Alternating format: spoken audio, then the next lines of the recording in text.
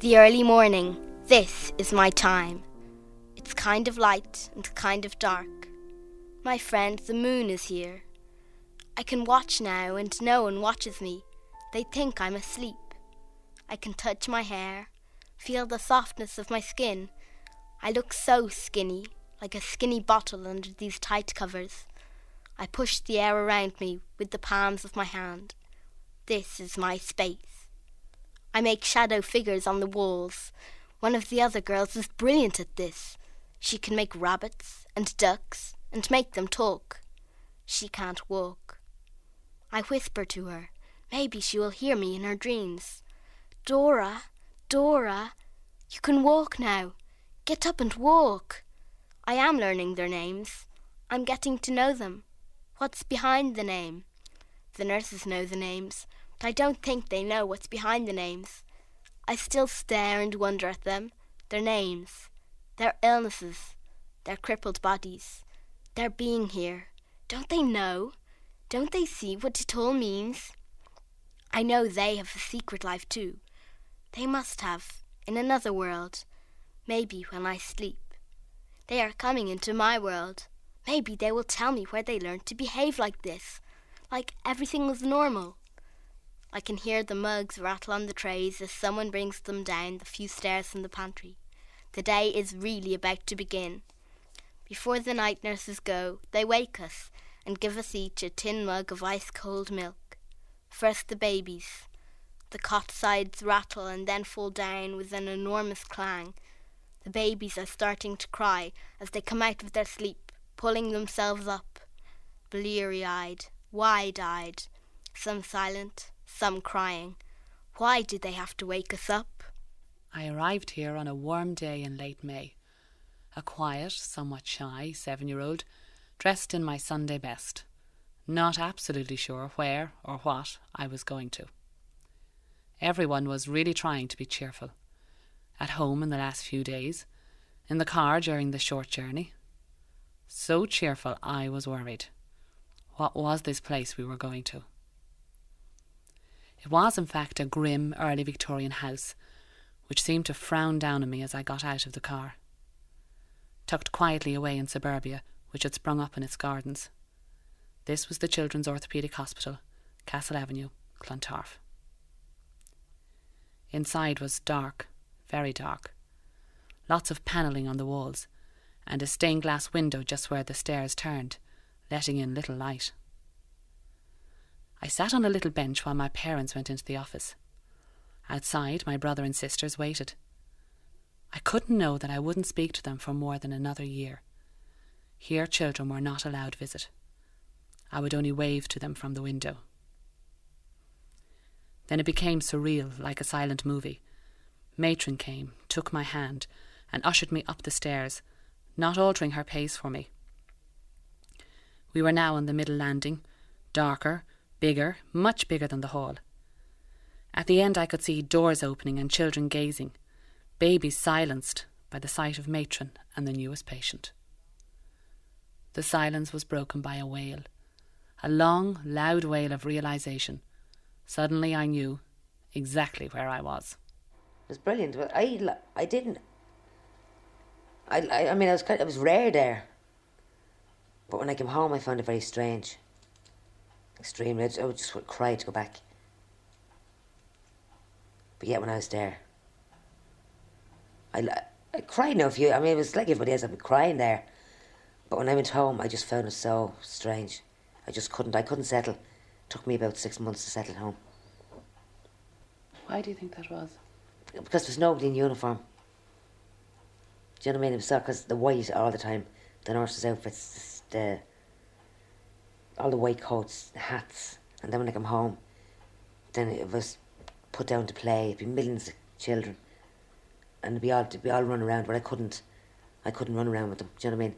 Because I had the calipers and that on, and I was kind of treated different when I came home.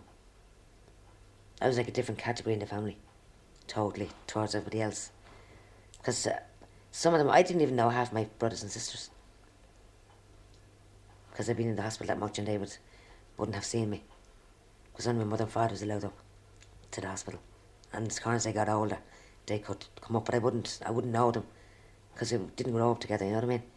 We hadn't got the bonding, like an army family now. And that's what I felt totally off-putting about home. I just wanted to go back and I would have been content to stay there. But now I'm home and, you know, growing up, I wouldn't go back at all. I'd never asked to go home. Because it was never said. Well, I'd be let out for weekends and that. But yeah, I think I'd never get back. I was just dying to get back to the place. I mean, it's what I was used to. And then at home, there's so many in a bedroom. And you have to share the beds. But in the hospital was just, you know, bed each, you're all in one line. Where there wasn't, when I was at home, there was six in one bedroom. So it was so different, having to share things. Where in Clontarf was, yeah, everyone had their own, all your own stuff. But and to me, it was so different to home.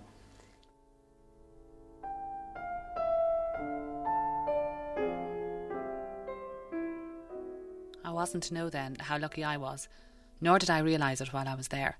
I was one of the lucky ones. There were children there who'd come straight from the maternity hospital, who'd never known a parent, rejected at birth. And there were children who were severely disabled. And children like Valerie, taken from the arms of her mother because of polio, and not going home until she was in her early teens. And they all seemed so incredibly settled and content. They knew the routine, what to expect, what the limits were. Suddenly I had gone from being a 7-year-old who went to school, played with dolls on the back step with my friends, played skipping and rounders in the lengthening summer evenings, looking forward to school holidays, to having to sit in bed all day, surrounded by people I didn't know. School and the hospital was just coming to an end, and anyhow was too strange for me to enjoy it. I'd come in on a Sunday, and it was another week before I saw my parents again. Sunday was visiting day, and I watched those stairs at the end of the hall, the long hall I'd walked up a week before. I've got the best bed. I always see the first visitors on Sunday. They come up the stairs. First their heads, their shoulders, their bodies, their legs. Then they turn, their faces. I know my parents live at the bottom of those stairs. They've moved house and brought all their furniture. I don't know which way they've got all the chairs and stuff down there, but I know how I'd put them. Just at the bottom of the stairs. I can go there any time. I can jump out of this bed, run past all those doors and... No, there is a soldier at the top of the stairs. A very tall toy soldier. He has little beady blue eyes, and I know he watches me in my bed. He'll never let me down those stairs.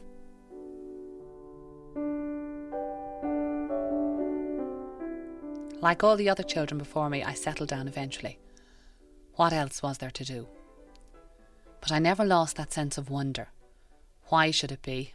How could it be? Children being children, we found companionship amongst each other. We fed on each other's loneliness, I suppose you could say. We spent so much time in bed. Some children were bedridden anyhow, so we gave flight to our imaginations. We told fairy tales that could never come true, devised plots we would never hatch, gave nurses ever more elaborate and ridiculous nicknames. And many of us lived among the pages of our books, in stories that were more real than you can imagine. Weekdays were drab affairs, soaked in routine, that you had to go through to get to Sunday, visiting day. Sunday was soaked in an air of expectation and happiness. Breakfast tasted nicer. Nurses seemed cheerier. Somehow you whiled away the time, until the chaplains came on their tours of the wards, doling out handfuls of dolly mixtures. Lunch was picked at and pushed away, and somehow eventually eaten, under the stern gaze of a nurse. Visitors had to wait outside until the bell rang to admit them. I can't say they streamed up the stairs and fanned out to the wards as I've seen in hospitals since. There just weren't that many of them. But even for children with no visitors, every new face was a source of excitement and hope. When my mother and father came, as they did each and every week, they had to find time for everyone, not just for me. When you're going to the babies, and they would all give you a great big smile and hold out their arms to be taken up. And they seemed to be they never had that many visitors, and they were only so happy to see you, and a lovely smile on their face. Well, I always remember them as when you walk in, particularly one little lad on the right hand side, and he'd sit there and there'd be a great big smile on his face as you walked in, and the hands would go up like he wanted attention, and the smile, it was fabulous. And you go over and talk to them, and they once you get talking to them though, you couldn't go away because they didn't want you to go away, and then when you did go away, then they start this rocking back and forth all the time, and I watched them and wondered, why did they do that? What made them do it? And they all had the same thing. You'd have to bring in enough sweets, and so you should. I mean, the children never saw any. And they were absolutely delighted, sure, in itself, to see the pleasure on their face. It was unbelievable. Sweets, it was heaven for them. But you had to go around, you had to say hello. And the trouble was they didn't want you to leave. That was the big problem. You could spend all day there. It was only once a week. And then she couldn't come every week. Because in them days they hadn't got the money. It's very poverty kind of stricken. Well, not just myself, everybody. The people wouldn't be able to come up every week. They wouldn't have the bus fare. Or they probably wouldn't come without sweets for their children. Do you know what I mean? But they used to give us sweets in the hospital. They had some farm that it was up on not on the veranda, it was up on the first or the second floor. They had a big storeroom. And if you done anything to give you sweets. So we used to kind of all want to do everything to get something. But on Sunday, as they used to come up, everyone had visitors. From 2 to 4, I think, or 2 to 6. Then they'd all go. And that'd be for a week. You wouldn't see them for a week. But then if anyone was sick in the family, they couldn't come up, say for maybe 2 or 3 weeks. And so you'd vaguely remember them, do you know what I mean? I can vaguely remember my mother. I can still picture her right, but I couldn't tell you anything about her. Do you know what I mean? Because it'd be only once a week I'd see her, and I was only a child, and I probably wouldn't have the interest. Because at first, I didn't know who they were. This man and mum would come to see me every week. But they used to say it to your mummy and daddy, but I didn't know. Do you know what I mean? As a little one, being with all just the girls on the veranda. I never copped down that was my mother and father until I was about, I'd say about 7 or 8. No, I'd say a little bit younger. About 6. And then I just kind of dawned that these are my real mother and father, not just people coming to see you. In the 60s, I was one of the, what they used to call schools examiners, religious, not catechism examiners. And we went around every school in the diocese. Every day, 4 of us in a car. And so we worked from Monday to Friday, non-stop. And then the weekends was relatively free. So at the weekends we were all given different chaplaincies. We didn't work in parishes. And so one of the chaplaincies I was given to say Mass, a place to say Mass, was the Orthopaedic hospital. So that's how I was there. I think I was there for about 10 years, 11 years maybe. And the Mass was always, I think it was 10:30, was it, on a Sunday morning. But I always thought, as I was saying before, I always thought the most important work there for me was, not just the celebration of the Mass. That had its own importance, I know. But the meeting afterwards, meeting the patients and sort of meeting the nurses. So I'd start the rounds. And I would say this is probably true of any priest working in a hospital in a children's hospital at that time, that like every ward you went into, you got an unbelievable welcome. You never went in and had to, as it were, fight for attention. You never had to go in and announce your presence. I always felt when the priest went in, there was this tremendous welcome, and you had to go over to every bed, not just to one or two. And if you missed out a bed, that child would be up, asking, why didn't you come over to me? And you had to go over to every bed, and sometimes it would be just to say a few words. And I knew there were some children who seemed to have very little contact with family at all. And I remember some of them would cry a bit, and sure, all I could do was to reassure them that they'd be all right. And will you be my friend? I think that was the term they used. That was very important to them. They wanted you to be their friend. Will you be my friend now?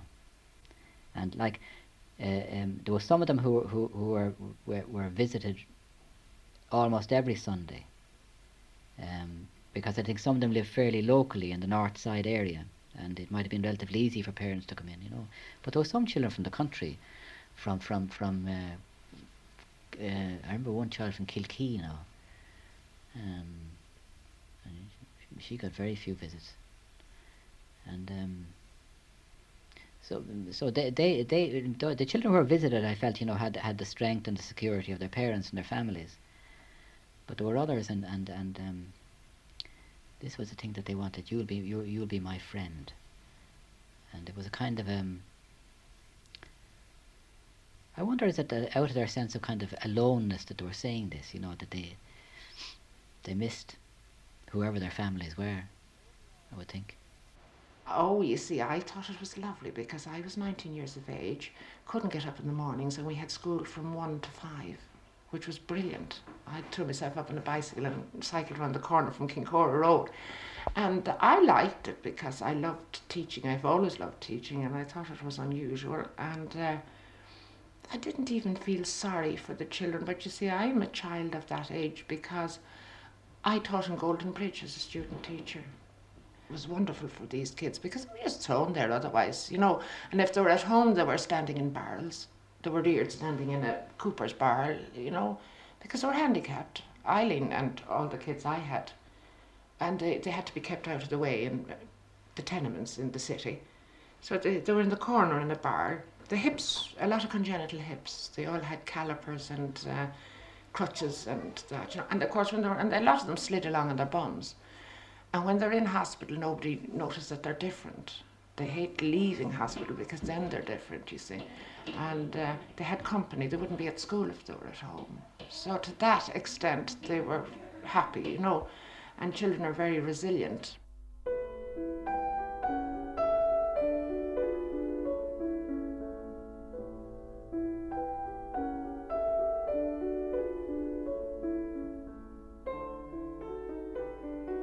They are whispering my name. The solemn doctor with the snow-white beard and the booming voice was here. I always look at his toes. His words come from his toes. They have to, the way they rumble out so slowly. His kindly blue eyes watch me. He nods like Santa does when you're telling him how good you've been. But I know something is going to happen. The regime was just so hush-hush. There was this pervading sense of silence. Yes, there was always noises, hospital noises, but nothing was said by way of explanation. Why was I here? I had an operation about 2 months after I arrived, which I knew nothing about until it happened. I sensed something different in the attitude of the nurses, of the consultant, and the rest was left to my imagination. Then I was in traction for a couple of weeks, and by the autumn I'd started school. My stay just went on and on. It was as if the attitude was, why does she want to go home? It was always, we'll see, soon, next week. The powers that be were very reluctant to part with information. As far as they were concerned, the matron, the consultants, that's just the way things were. They grew very annoyed at my even asking questions. I got so desperate I would even ask questions of the kitchen staff. And when my parents came, I would ask them. But they, of course, believed in the almighty power of the consultant themselves. and never questioned it. Do you know, nowhere in the toppest children's hospital you could pick in the 70s, mother would not be encouraged to carry her child into theatre. Do you know, that wasn't the thinking, it wasn't the climate of the day. I'm not saying it was, you know, to me it was wrong, but that's not neither here nor there. I would have, you know, neither would I have stood up and screamed that in those days. I would now, but I wouldn't then, because I wouldn't have had the age or the confidence or anything else to do it in those days. But that was the climate. Do you understand? Like, there is no way today that any person in this hospital would be having surgery without it being fully explained to them in the syllables of one, being backed up. You know, if it was a child, the parents would be told, you know, what to expect. You know, and rightly so. It's rightly so. But on top of that, like, if they weren't, they would just sue. The climate of those times was that all consultants were paternalistic. Upstairs where the boys were was a much noisier place. We girls were directly below them, and we could hear shouting and whoops of laughter and hard boots and crutches racing across the floor. They used to go in for this ritual-like stamping and shouting, creating as much frenzied noise as possible, before someone came and quietened them down. Then peace reigned for a few minutes. Us girls, we lazed around, we read, chatted, or sneaked in to play with the babies. From my bed I could see the stairs rising and turning out of view. We never went up there, unless it was to the operating theatre. We were consumed with curiosity. On the day of my operation, I desperately wanted to stay awake until I got up there. Joe, who was the maintenance man and the porter, came and carried me up, and I fought to stay awake. Everything seemed to be happening in slow motion. I caught one glimpse of a room full of boys, small, tall, skinny, in various degrees of undress, bedridden, on crutches. I gulped it all in a few short seconds, and it was printed forever indelible on my mind. There was a silence as I passed their door. They were obviously awed to see me stretched out in Joe's arms, a few steps from the operating theatre. A place no doubt they wondered about, as I wondered about them. If you were going by the boys' ward, you missed, I'm sure, the belt of a boot. Everything was flying when you go in there, you know, till someone would come, someone in authority would come and, you know, put the foot down, that sort of thing. But otherwise, and they used to have what was it, about going from one ward to the other, and they telling one another. You know, it's a saying now, grass on them. You used to get laughed at them, you see. You wouldn't be thinking of anything, you know. The next thing a boot would go by, or God knows what, it'd go by your ear or something, you know. They were different. Oh, I remember heading upstairs, I laughed, I never forgot it. This lad is from Donegal, you know the accent they have, you see. And he was always there too. And I was going away, I was finishing, and he said, Joe, you forgot to paint behind the pipes. The young lads, they'd be interested in what I'd be doing if I was fixing that, you know, or painting even. And I said, how does that happen? Why are you doing that? You know, they were picking your brains. And how do you do it, you know? And of course the young ones wouldn't be bothered, you see, about painting or anything, except, you know. Well, I'll tell you one thing I do remember vividly, and that was this fella had no legs. They were cut off with a mowing machine or something, you see, down here, you see. And they were playing, they had a match out in the playground. And he was in the goals with his crutch, you see. On the ball, I come in and give it a whatever and I go back up again. Anyhow, they blew up half time, you see. And this was the funny part of it. Blew up half time, he got up on his hands and walked up to the other goal. Yeah. See, there was none of them fit to go very far, you know. They could crawl around here and there and all that sort of thing. One fella had a plan one time of escape. He had a plan of escape, and now I come at it. There was ventilators there, wooden ones, I remember. They were over the beds, just, you know. And I was painting, and I come at this. Oh, it was about that size, and I opened it up, and this was it. The escape route. And he had all the bushes and everything, and the railings, everything was there. He was going to run away, and the fella that do it couldn't walk. I haven't got a calendar. I haven't got a watch. Days are running into days, and into weeks, and into months. How long am I here? If I forget how long I'm here, how will I remember to get out? How will I let them know? It's long now, long enough, too long. I've drawn time in my head, a little stair for each day, then a pause on a little landing, a twist, then it's more stairs for the new week. The old week gets all shadowy, then I can't see it too well. It gets really dark, and then I can't see it at all. The new week is light and airy, like a cloud. The weeks ahead are sometimes cloudy, sometimes sparkling like the sun in a lake. Now the weeks have passed into months. I've framed my stairs. Now time is a board game. Every month I step into a new square. I'm not too sure about this, but I can't think of any other way. Eventually I moved from the ward on the middle landing to the verandas. They were built at the back of the house overlooking the gardens. This was pure paradise. They were long, low buildings with stone floors and glass doors, left open whenever possible. The beds were in one long line. There was, of course, a boys' veranda and a girls' veranda, separated by a nursing station. They had been built with TB cases in mind, the idea being to follow the example of Swiss sanatoria. The founder of the hospital, a Robert Lafayette Swan, had gone so far as to test out this kind of cure himself at the beginning of the century. For a number of weeks he slept in his own garden, showered using buckets of water tied to trees, and exercised outdoors. He concluded he was more physically robust for the experience. Of course, he didn't have TB in the first place, but he decided to adopt the lifestyle, minus the outdoor showers, for his patients. But for me, the veranda meant freedom, to get out of bed, to play outdoors. We had wheelchair races, crutch races, shuffling races. No child was left out. There was a definite hierarchy amongst us, wheelchairs being prized possessions. It was a beautiful thing about being there all together. No one noticed what, if anything, was wrong with anyone else. We accepted each other as we were and adapted our games to suit all. The children on the veranda seemed older, more mobile. Some were just convalescing. Though here I realised, more than ever, that this was in fact their home. For some of them, it had been their entire life. I can remember, I can still see myself.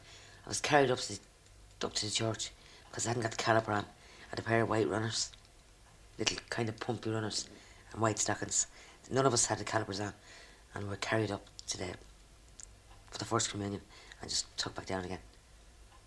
I can remember that as plain as anything.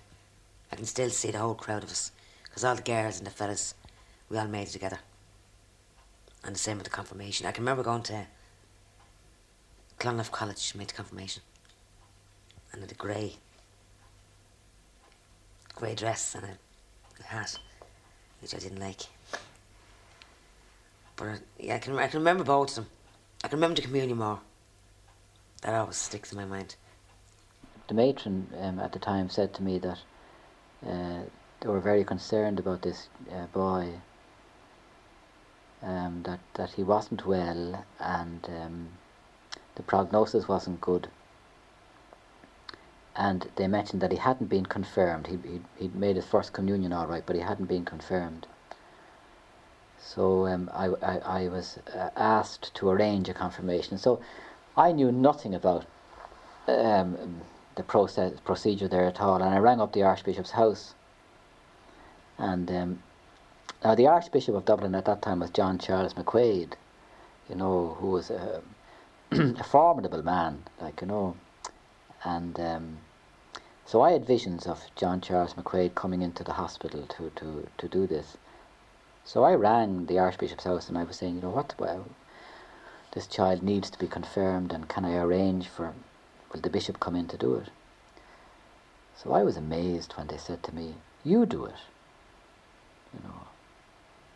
And at that stage now I would have been about 5 years ordained, very green behind the ears, I can tell you. So this to me became something, tremendously sort of important and I was very surprised that I was given the go-ahead to do it. So I got some special delegation anyway from the Archbishop's house to do it. And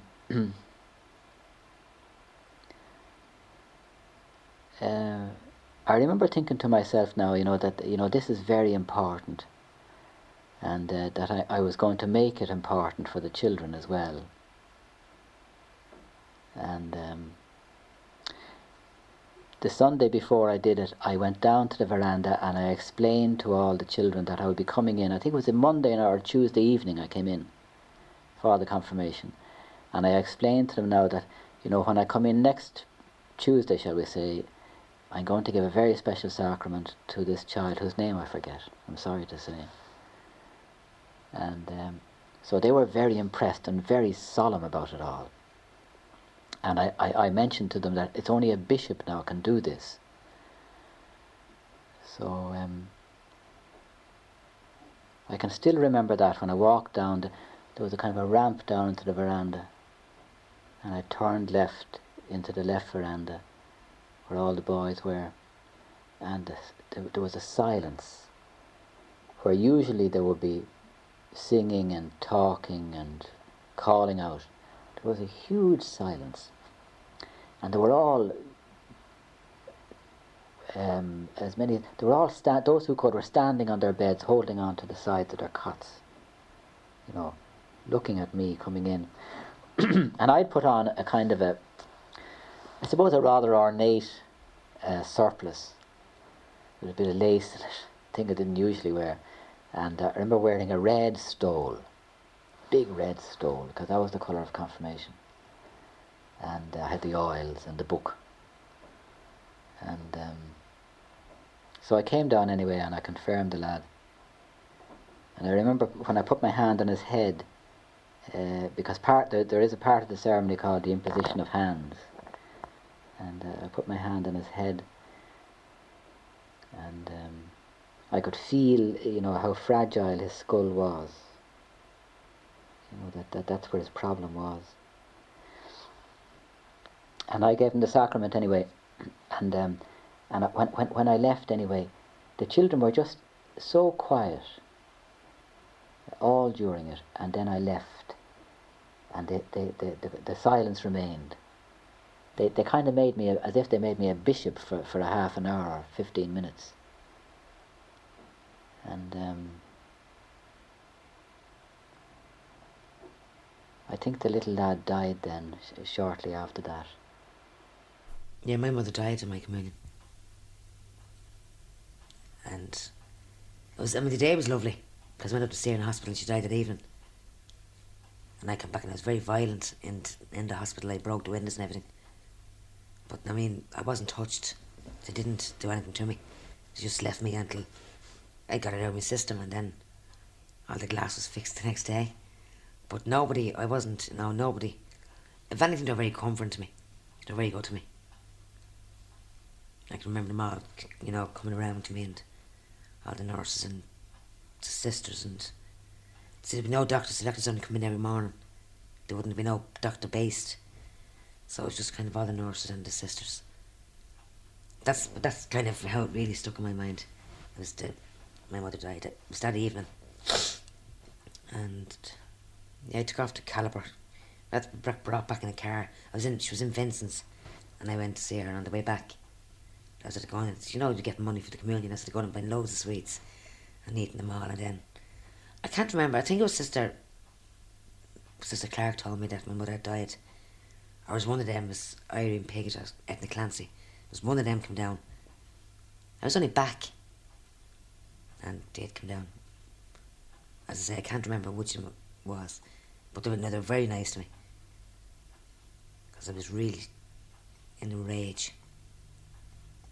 Smashed up the whole place.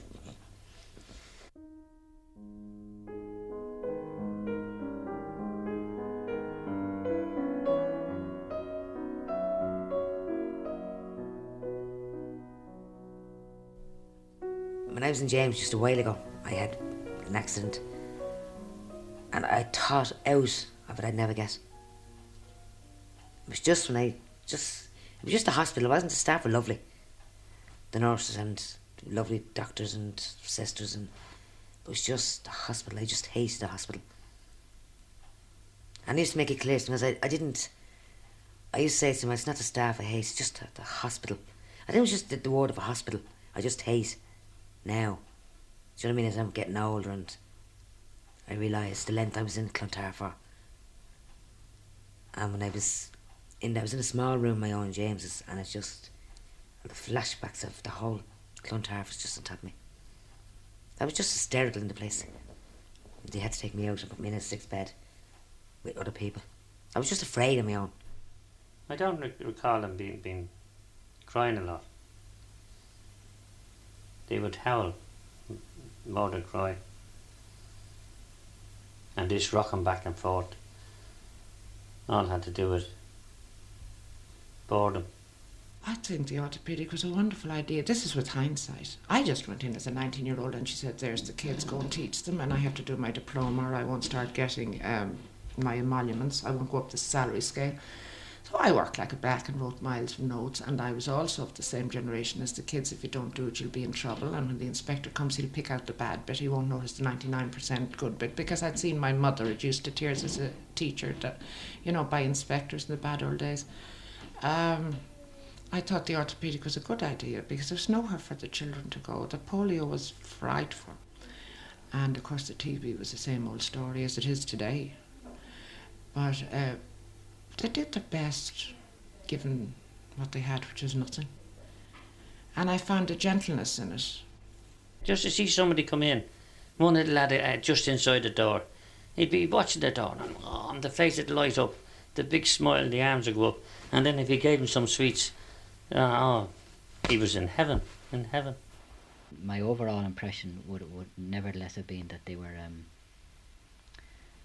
they were high-spirited, they were good to be with. On balance, there was probably more laughter than tears, I would say. I would think there was. It gives you the willpower to keep going, to do what you want to do and do it, and not just sit back. I think all the girls, because now the couple of girls that was there now with me, they're all driving cars and all working and everything now. I mean, when we were only all little ones, about 10 and 11, I never thought that we'd be like this today now. For instance, me living here on my own, having my own house, and other girls driving. I could never see that when I was that age.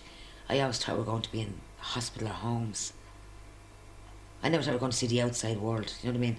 We're going to always have to be in some form of an institution, or rehabilitation or something. I wake in the early hours, dark hours, when the moon is still shining through the big window, or else there is just darkness. The heavy wooden doors are closed, maybe just a crack of light.